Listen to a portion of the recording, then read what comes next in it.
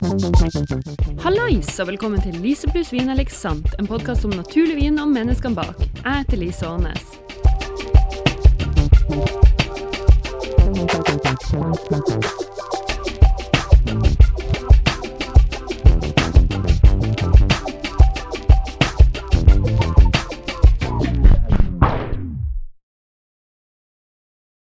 Hi guys, and welcome to the show. This is only part of my interview with Tom Lubbe of Matassa. We had a long and wonderful conversation about natural vineyard management and all sorts of geeky stuff that was really fun and interesting. Access to the full-length show, as well as my entire podcast archive and other bonus episodes, can be yours for just 35 Norwegian kroners per month.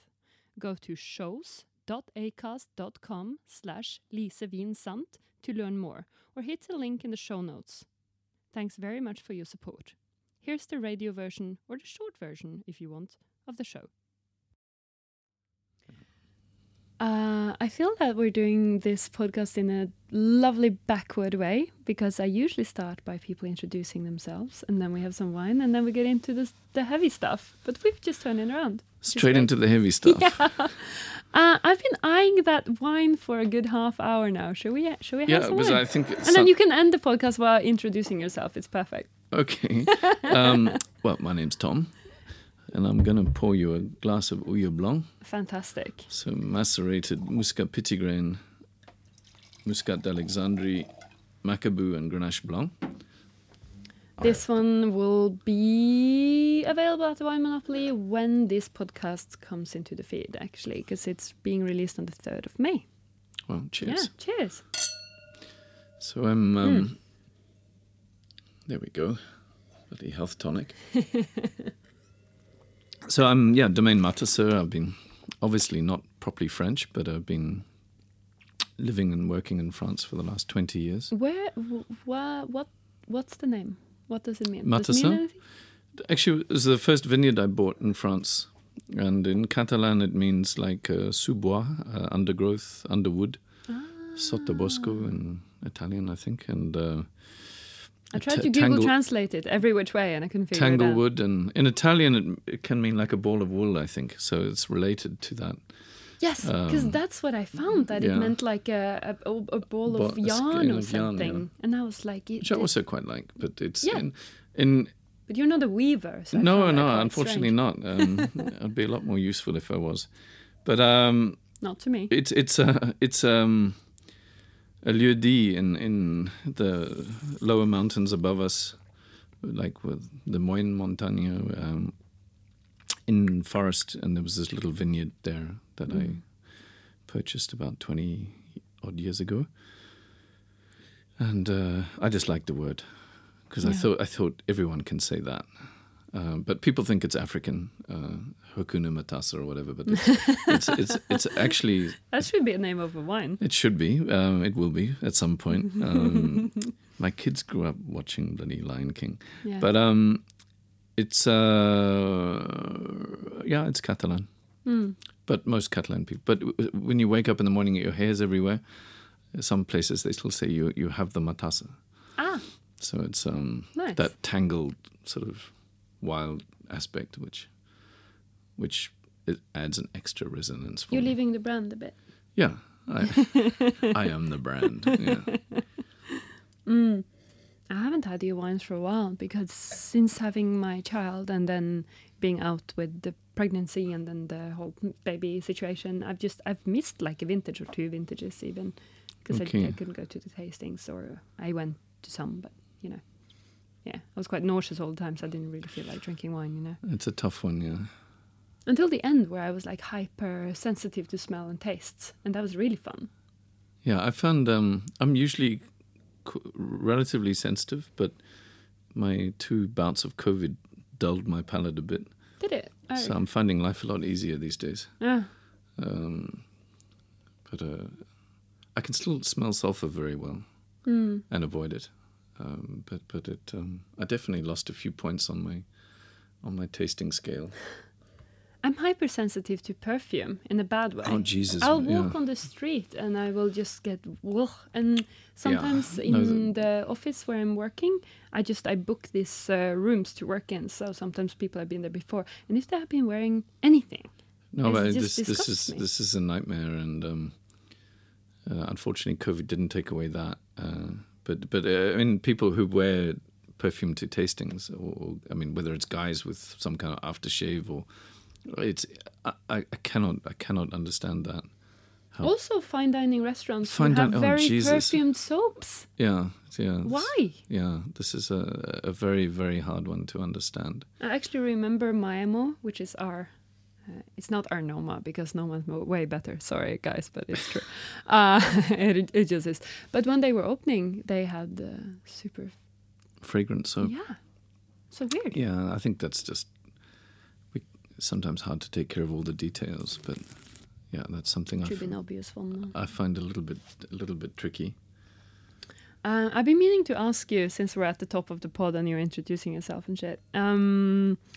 You're from South Africa, but you grew up in New Zealand? Yeah. And how does that all diplomat happen? Parents or what? No. My parents in the 70s, they were. In fact, my older brother's born in Boston, near Boston. Oh. I was very nearly born in the States in the late 60s. So I was born in 69. And my parents went back probably about 4 months before I was born. So I was born in South Africa. But if the pro-lifers are right, I'm American. I should actually apply for a passport. True. My dad was a cardiologist, and he did his post-grad work in the States, and then he went back to South Africa. My mom was working as a designer by that stage, funding him through university. And for the first heart transplant, the successful one, was a physician, and then we moved. He was also opposed to apartheid at the time, and always would have been. He died, but and my mom as well. And we were invited to leave South Africa in the late 70s. It was suggested we'd be happier elsewhere, and so we moved to New Zealand, which in those days had a very good heart transplant program, so I spent my teenage from the age of 10 to university in New Zealand. And I wanted to go back to South Africa to visit, and I went to buy wine for my old. Well, I was looking for wines, and I thought I knew South African wine, having drunk a lot of old stuff from my dad's cellar, from the 50s and 60s and 70s, early 70s. And I was pretty horrified by what I found. The old wines were often around 11.5, 12.5 alcohol. There was no immediate flavor of oak. And in the late 90s, I'm talking around 97, all the important wines were 14.5 alcohol. Yeah, which usually... Parker. Yeah, and high residues of oak and obviously a lot of sulfur, and what I came to realize was a lot of tartric acid. And I couldn't drink them. And it made me so fucking upset, I decided to make wine. It took me a year and a half to put this into action. I went away. I was working in China, and... in China? Came back, and... As you do? As you do, and in construction, and came back and decided I found one woman who was working with native yeasts, which was very eccentric in the day. A woman called Louise Hofmeyer, from a place called Welgemient. I looked her up. Okay. She's unfortunately, they stopped working about 5 years later. The farm was sold through inheritance issues, but that was fantastic. And then I started working in bigger wineries because I needed a salary and stuff like that, and was very shocked by what was going on. And I think in the one winery I worked in, there was a massive whiteboard in the sort of meeting room, and that was called the additions board. And your winemaking program for the day revolved around the additions board. And it listed with a map of the cellar, the tank, and the head winemaker would write the additions that would get made each day to each tank. And so you're just pouring sacks of stuff. You're wearing, ideally, a gas mask or dust mask.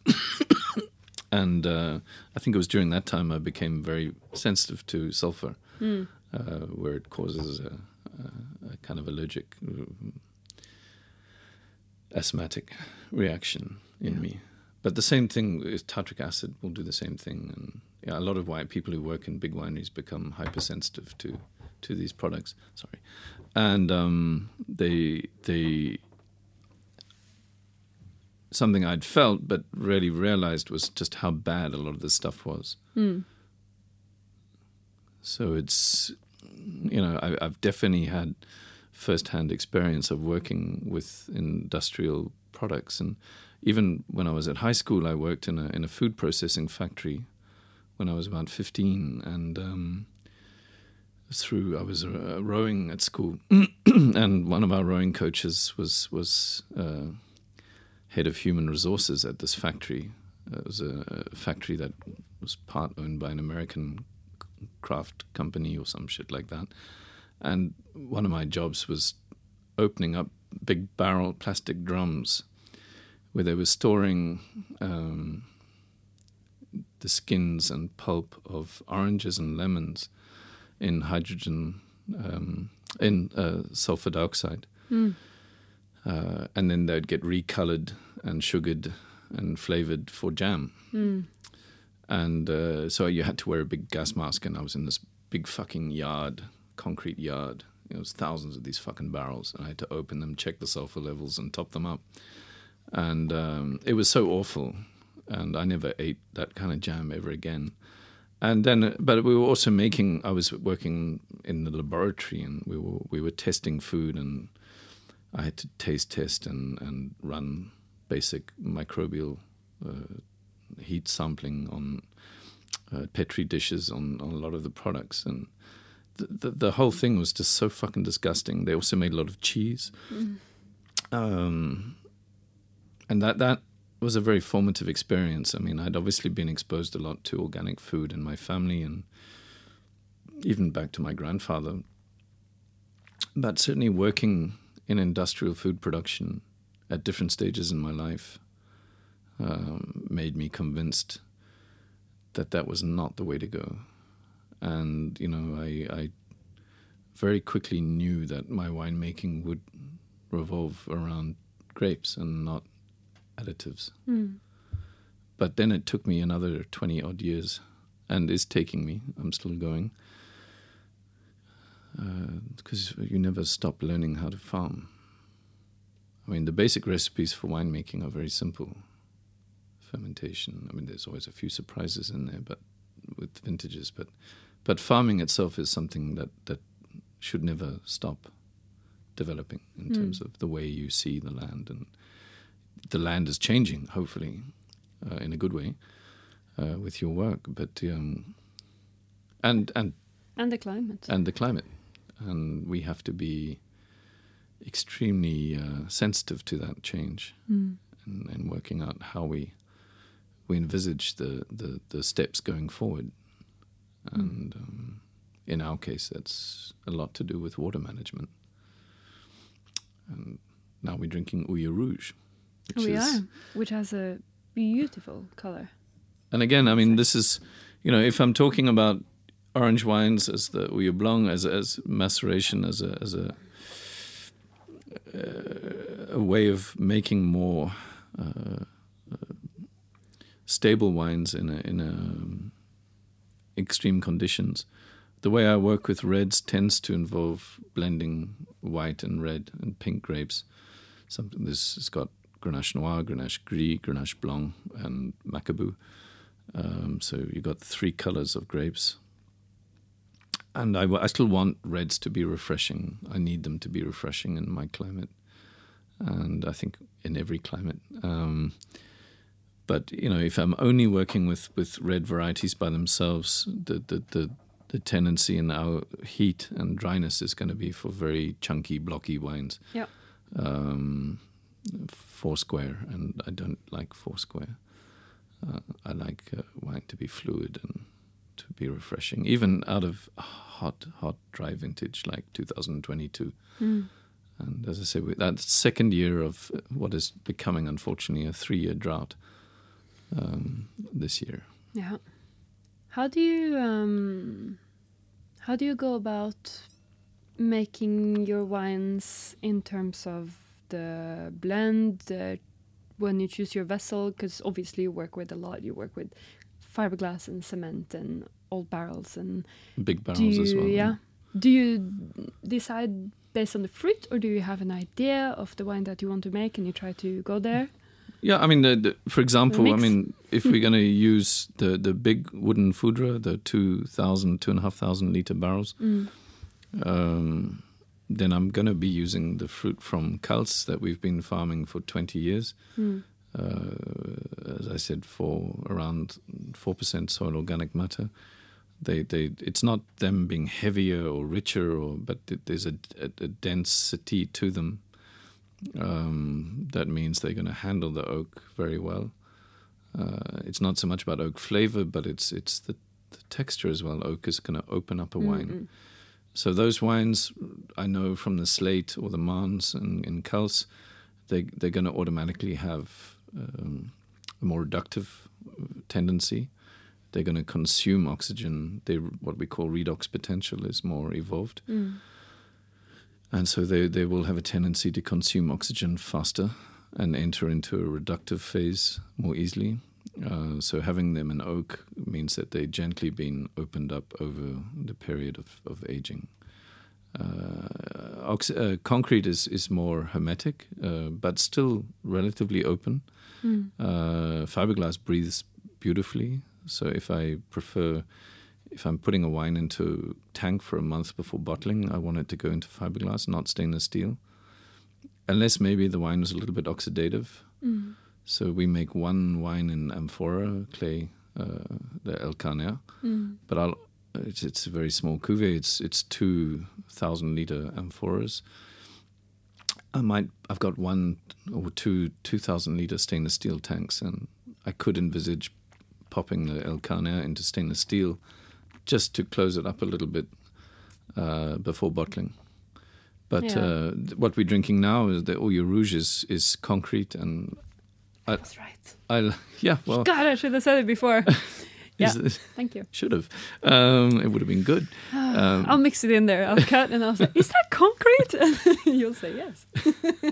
Well done. But yeah, I love concrete. But I can feel it on the texture of the tongue, especially. It has nice, like licking concrete, as one does. As one does, and it's it says concrete is very respectful of the fruit, and it's a little bit, as I say, a little bit more reductive than fiberglass. I really like that expression, though. Yeah, it gives it a rustic and expressive, playful thing that I love concrete. And a lot of wines. So a lot of our middle level in terms of altitude, not such steep slopes in some cases. But so we're bottling the Brutal Rouge out of concrete. Oeil Rouge, Marguerite is all concrete now. I just found the wood was really, you've got to be a little careful with macerations on orange wines in wood. It can run a bit counter to the instincts of the wine. I only do Alexandria in large foudre now, and in the Brutal Macabou I do in old 500s. Haven't tasted that, actually. Yeah, there's not too much of that made. No. I think is it good? Sometimes. It's fucking great. No, it's I think about 90 bottles comes to Norway. I think. Really? Of the Brutal Orange. which is Macabou usually, except 2021, which was Grenache Blanc and Gris.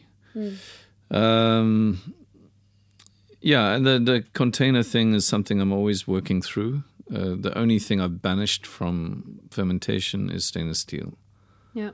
I would not ever touch stainless steel as a fermentation vessel for my grapes. Because it closes up the wines too much. Yeah. They become too reductive, very metallic. I mean, people think of stainless steel as being very neutral.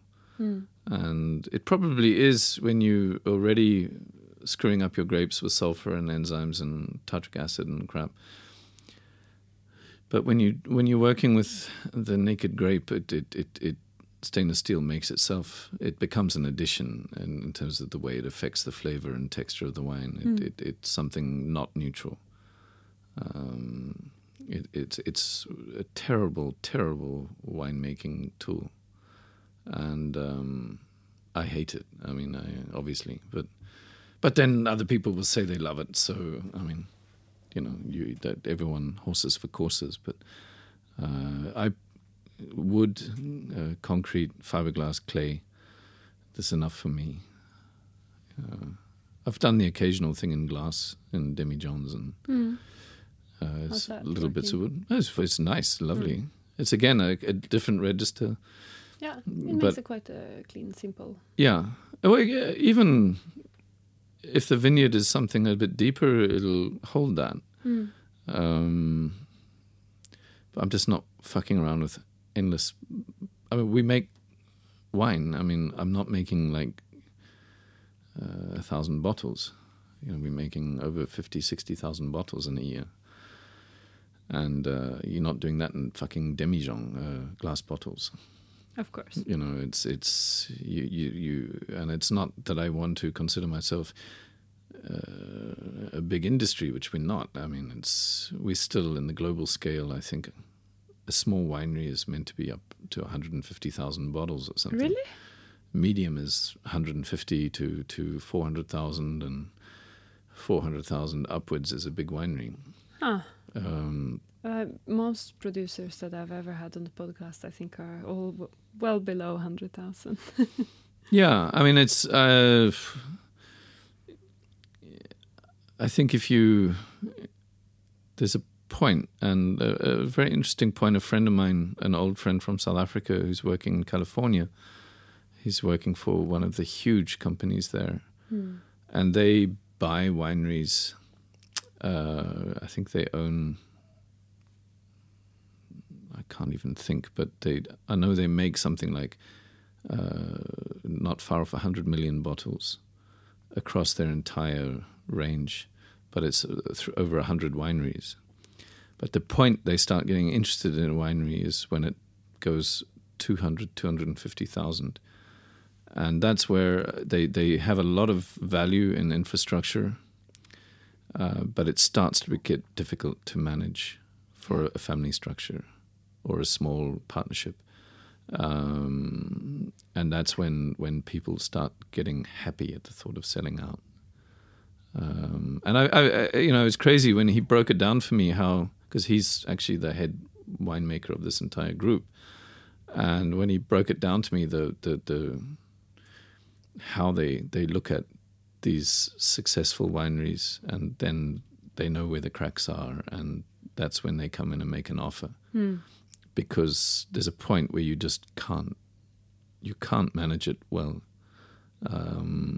As a family group, a small group, you need a bigger structure behind you. Yeah. And I think, 100,000 bottles is very easy to manage.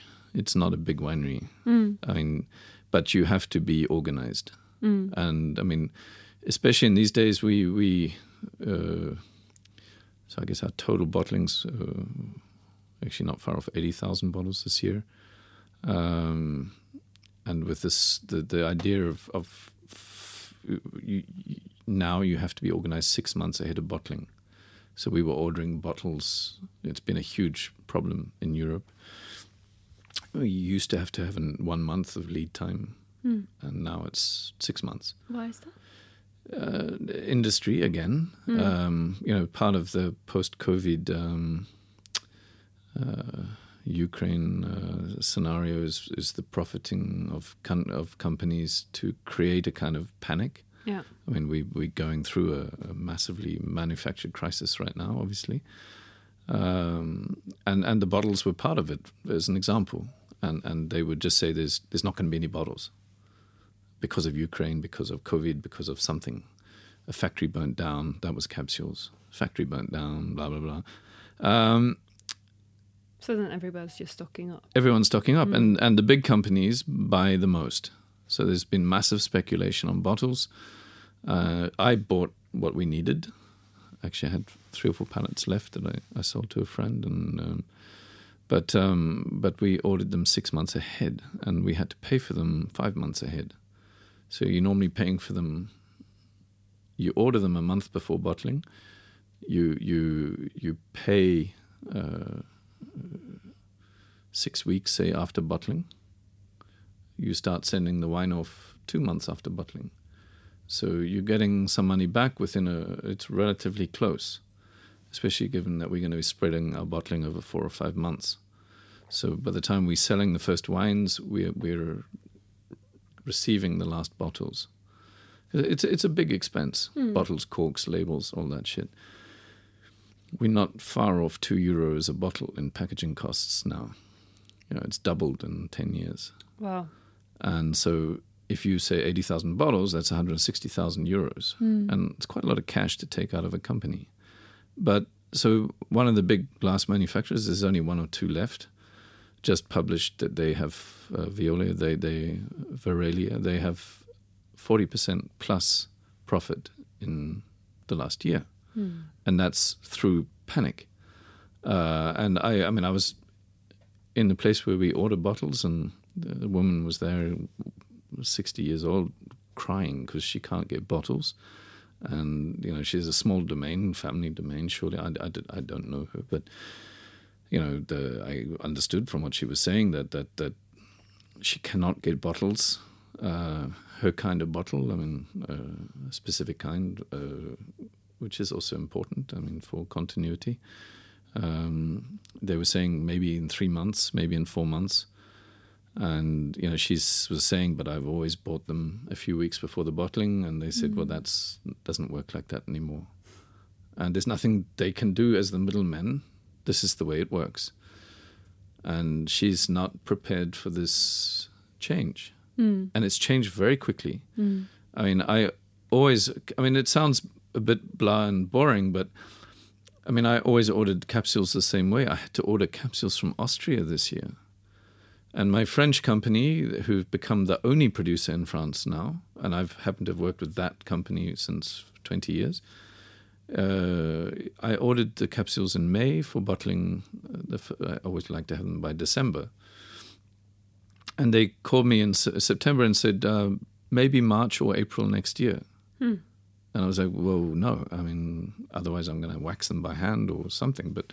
And then, no, there's a factory burned down in northern France, so we're going to take on all those customers, and we're putting them first, and our old customers can get fucked. Oh, great. Which was awesome, I thought. You. Yeah, it was a perfect little Christmas message. Yeah. So this is the way business works, apparently, on that level. And unfortunately, with wine, you have to cross to some point you have to deal with companies who make bottles or capsules or boxes, and certainly boxes were the least. But I mean, we got a 40% rise in price, and it's again the energy companies posting record profits. Coincidentally, at the same time, prices have nearly doubled. Yeah. We went from €800 a month for electricity to 1,400, and then we've seen the same here. Unfortunately, we have to put that onto our bottle pricing, at least some of it. Well, it's the same. I work in journalism. The printed press was already a little bit fucked, and now with the paper costs, we're definitely fucked. Screwed. And also, I'm writing a book, so we're both in the business of we haven't chosen very wisely, like financially speaking, have we? Yeah, but I'm I'm not about to do anything else. No, And same. it's no, we're going to. I mean, as I say, we have no choice about dealing with certain elements of industry, and I'm not going to pretend that our product is something so elevated or so remote from big business that we're not touched by it. We are, but that doesn't mean we have to like it. No, And, but if sustainable winemaking needs to be sustainable for the producer. If you can't survive until the next vintage and keep making your wine, then yeah, unfortunately, who is going to... this is something a banker explained to me many years ago. And my business, we built by working with banks. I don't have any partners, and other than my wife, and we've worked on bank loans. And the banker explained to me, he said, if you don't actually take a salary, it means that your business is not very healthy. And that was something early on. And I mean, I don't take a big salary, but I do take one. You have to. And my business owes that to me, and I need it. I mean, pure and simple. And I think that's something that a lot of young people getting into wine don't quite realize, that they're also going to have to take a salary. And that's a very important part of having a functioning business is taking that salary out for you. And if you can't take it, then you have to say why. Yeah. You have to ask yourself some reasonably tough questions if you want to succeed any agricultural project today. But first and foremost is are you as a human being having a life? And that goes for so many businesses. And Yeah. I think it's also about that if you're especially choosing to work like we are in different ways, I guess, where you are not working so commercially, you've got to love it, because it's hard work.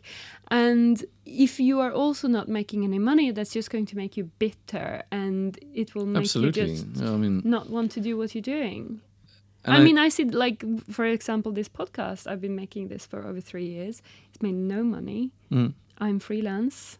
Yeah. All the time I'm taking to make this podcast, as much as I love it, is just still not making me any money. I have a small child. I have a loan for a car. I have a loan for an apartment. Yeah. And which is why I've decided now to put part of my podcast behind a paywall. Yeah. And then in this age of free content through social media, there has been quite a lot of support and also some backlash, because people are like, oh, you want to make money from working? How could you? God forbid. Yes. But again, sustainability. I can't be doing this if I'm not able to make a living. Yeah, I think, as we spoke earlier about Aaron, and I think people have to pay for good journalism. And paying for information shouldn't be, yes, people are so used to getting free information, but the fact is that a lot of it's bullshit. I see where that's gotten us. Yeah, that we're inundated. Brexit and Trump and... Yeah, ignorance and fear, and take the easy option, and let's not think anymore. And education is something that should never stop. The moment we stop thinking that we need education, part of our brain is dying, and part of our soul as well. I find this is one of the most inspiring things of having children. I see my son gaining new skills almost every day, wanting to learn, wanting to explore, and then you think, oh, where did that stop for me? It doesn't have to. It shouldn't. It can't. I mean, and this is why, if someone reads, and I still love books, which betrays my age, but So you're 30-ish, like me, right? I'm 54, and I just turned 54 the other day. Don't say the podcast. They can't see you. Just he's 25. It's thanks, and but I still need information. I need it. I crave it, and choosing books is something in the same way choosing a CD or vinyl. Actively listening to a piece of music is different from plugging into Spotify. For sure. You know, plugging. And you give it more attention too, because you back in the day when you paid your hard-earned pocket money for a CD or a vinyl, maybe you didn't like the first couple of tracks, but you give it a listen anyway, and you try to really get into it. If it's like your favorite artist just releasing a new album, whereas now it's like 5 seconds in, I don't like it. It's gone. Yeah. But I do that too. Flick. Of course, but I'm trying not human. to. But to slow down your own reflex, to reject, and you know, I've gone through years of very little reading when I've just been focused on working, and you know, right now I'm realizing I need to deepen my knowledge on in relation to the water issues. I've been reading, thinking, talking to people, and actively searching for new information, whether it's on the internet, if I can, buying books, even printing out some books that are out of copy from Australia. You know, the information is out there, but we have to also develop the critical faculties to deal with it, and that's really essential, I think. You know, if people think, fine, okay, flicking through Instagram or whatever their preferred medium for finding stuff out about the world, you know, if they're truly interested in agriculture, in wine, and in anything really, but for what we're talking about, then they have to take an active stance in that education. You know, and that you know, education is something that usually requires some expenditure of energy, of money, of time. This is just the way it is, but we benefit from that. And you know, I think it's something that people need to realize,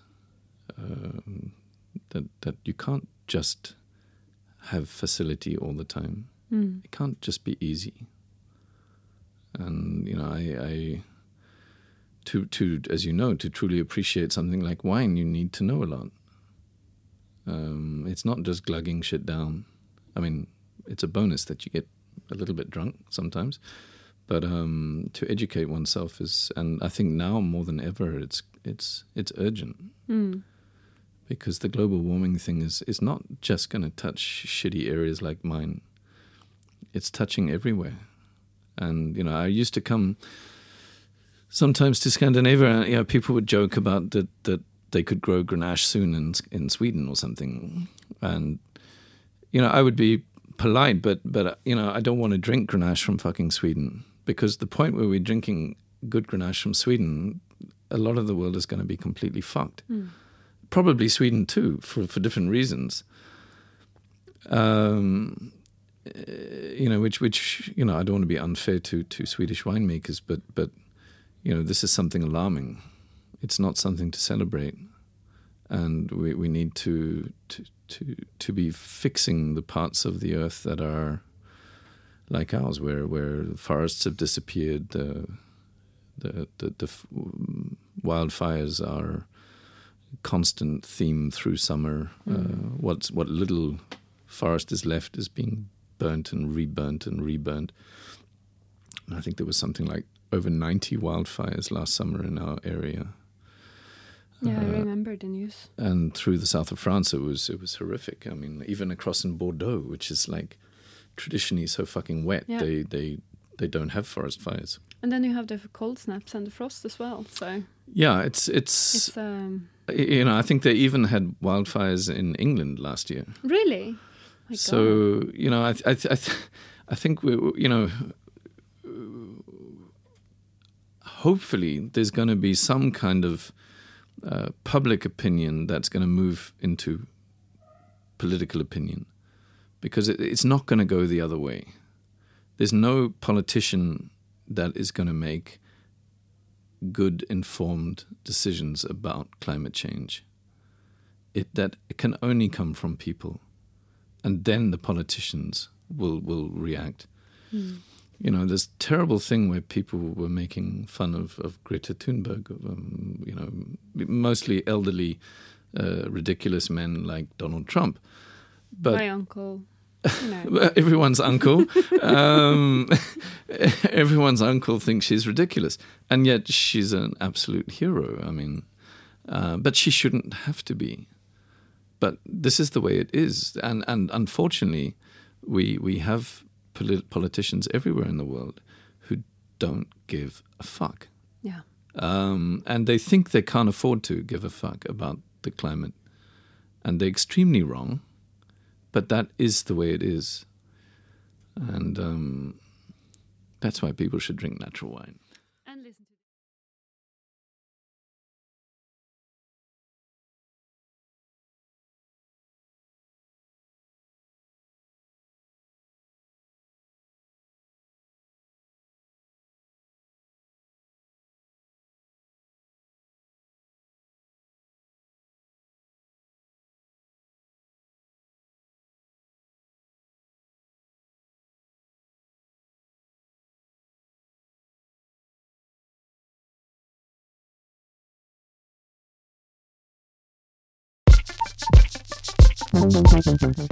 Som alltid, tusen takk til mine fantastiske gjester. Tusen takk til Marius Vabo, som har laget logoen til podcasten, og Hans Andreas Låke, som har laget musikken. Har du lyst til å lære enda mer om naturvin? Hvis du blir medlem og betaler 30 kroner i måneden, så får du tilgang til alt bonusmateriale.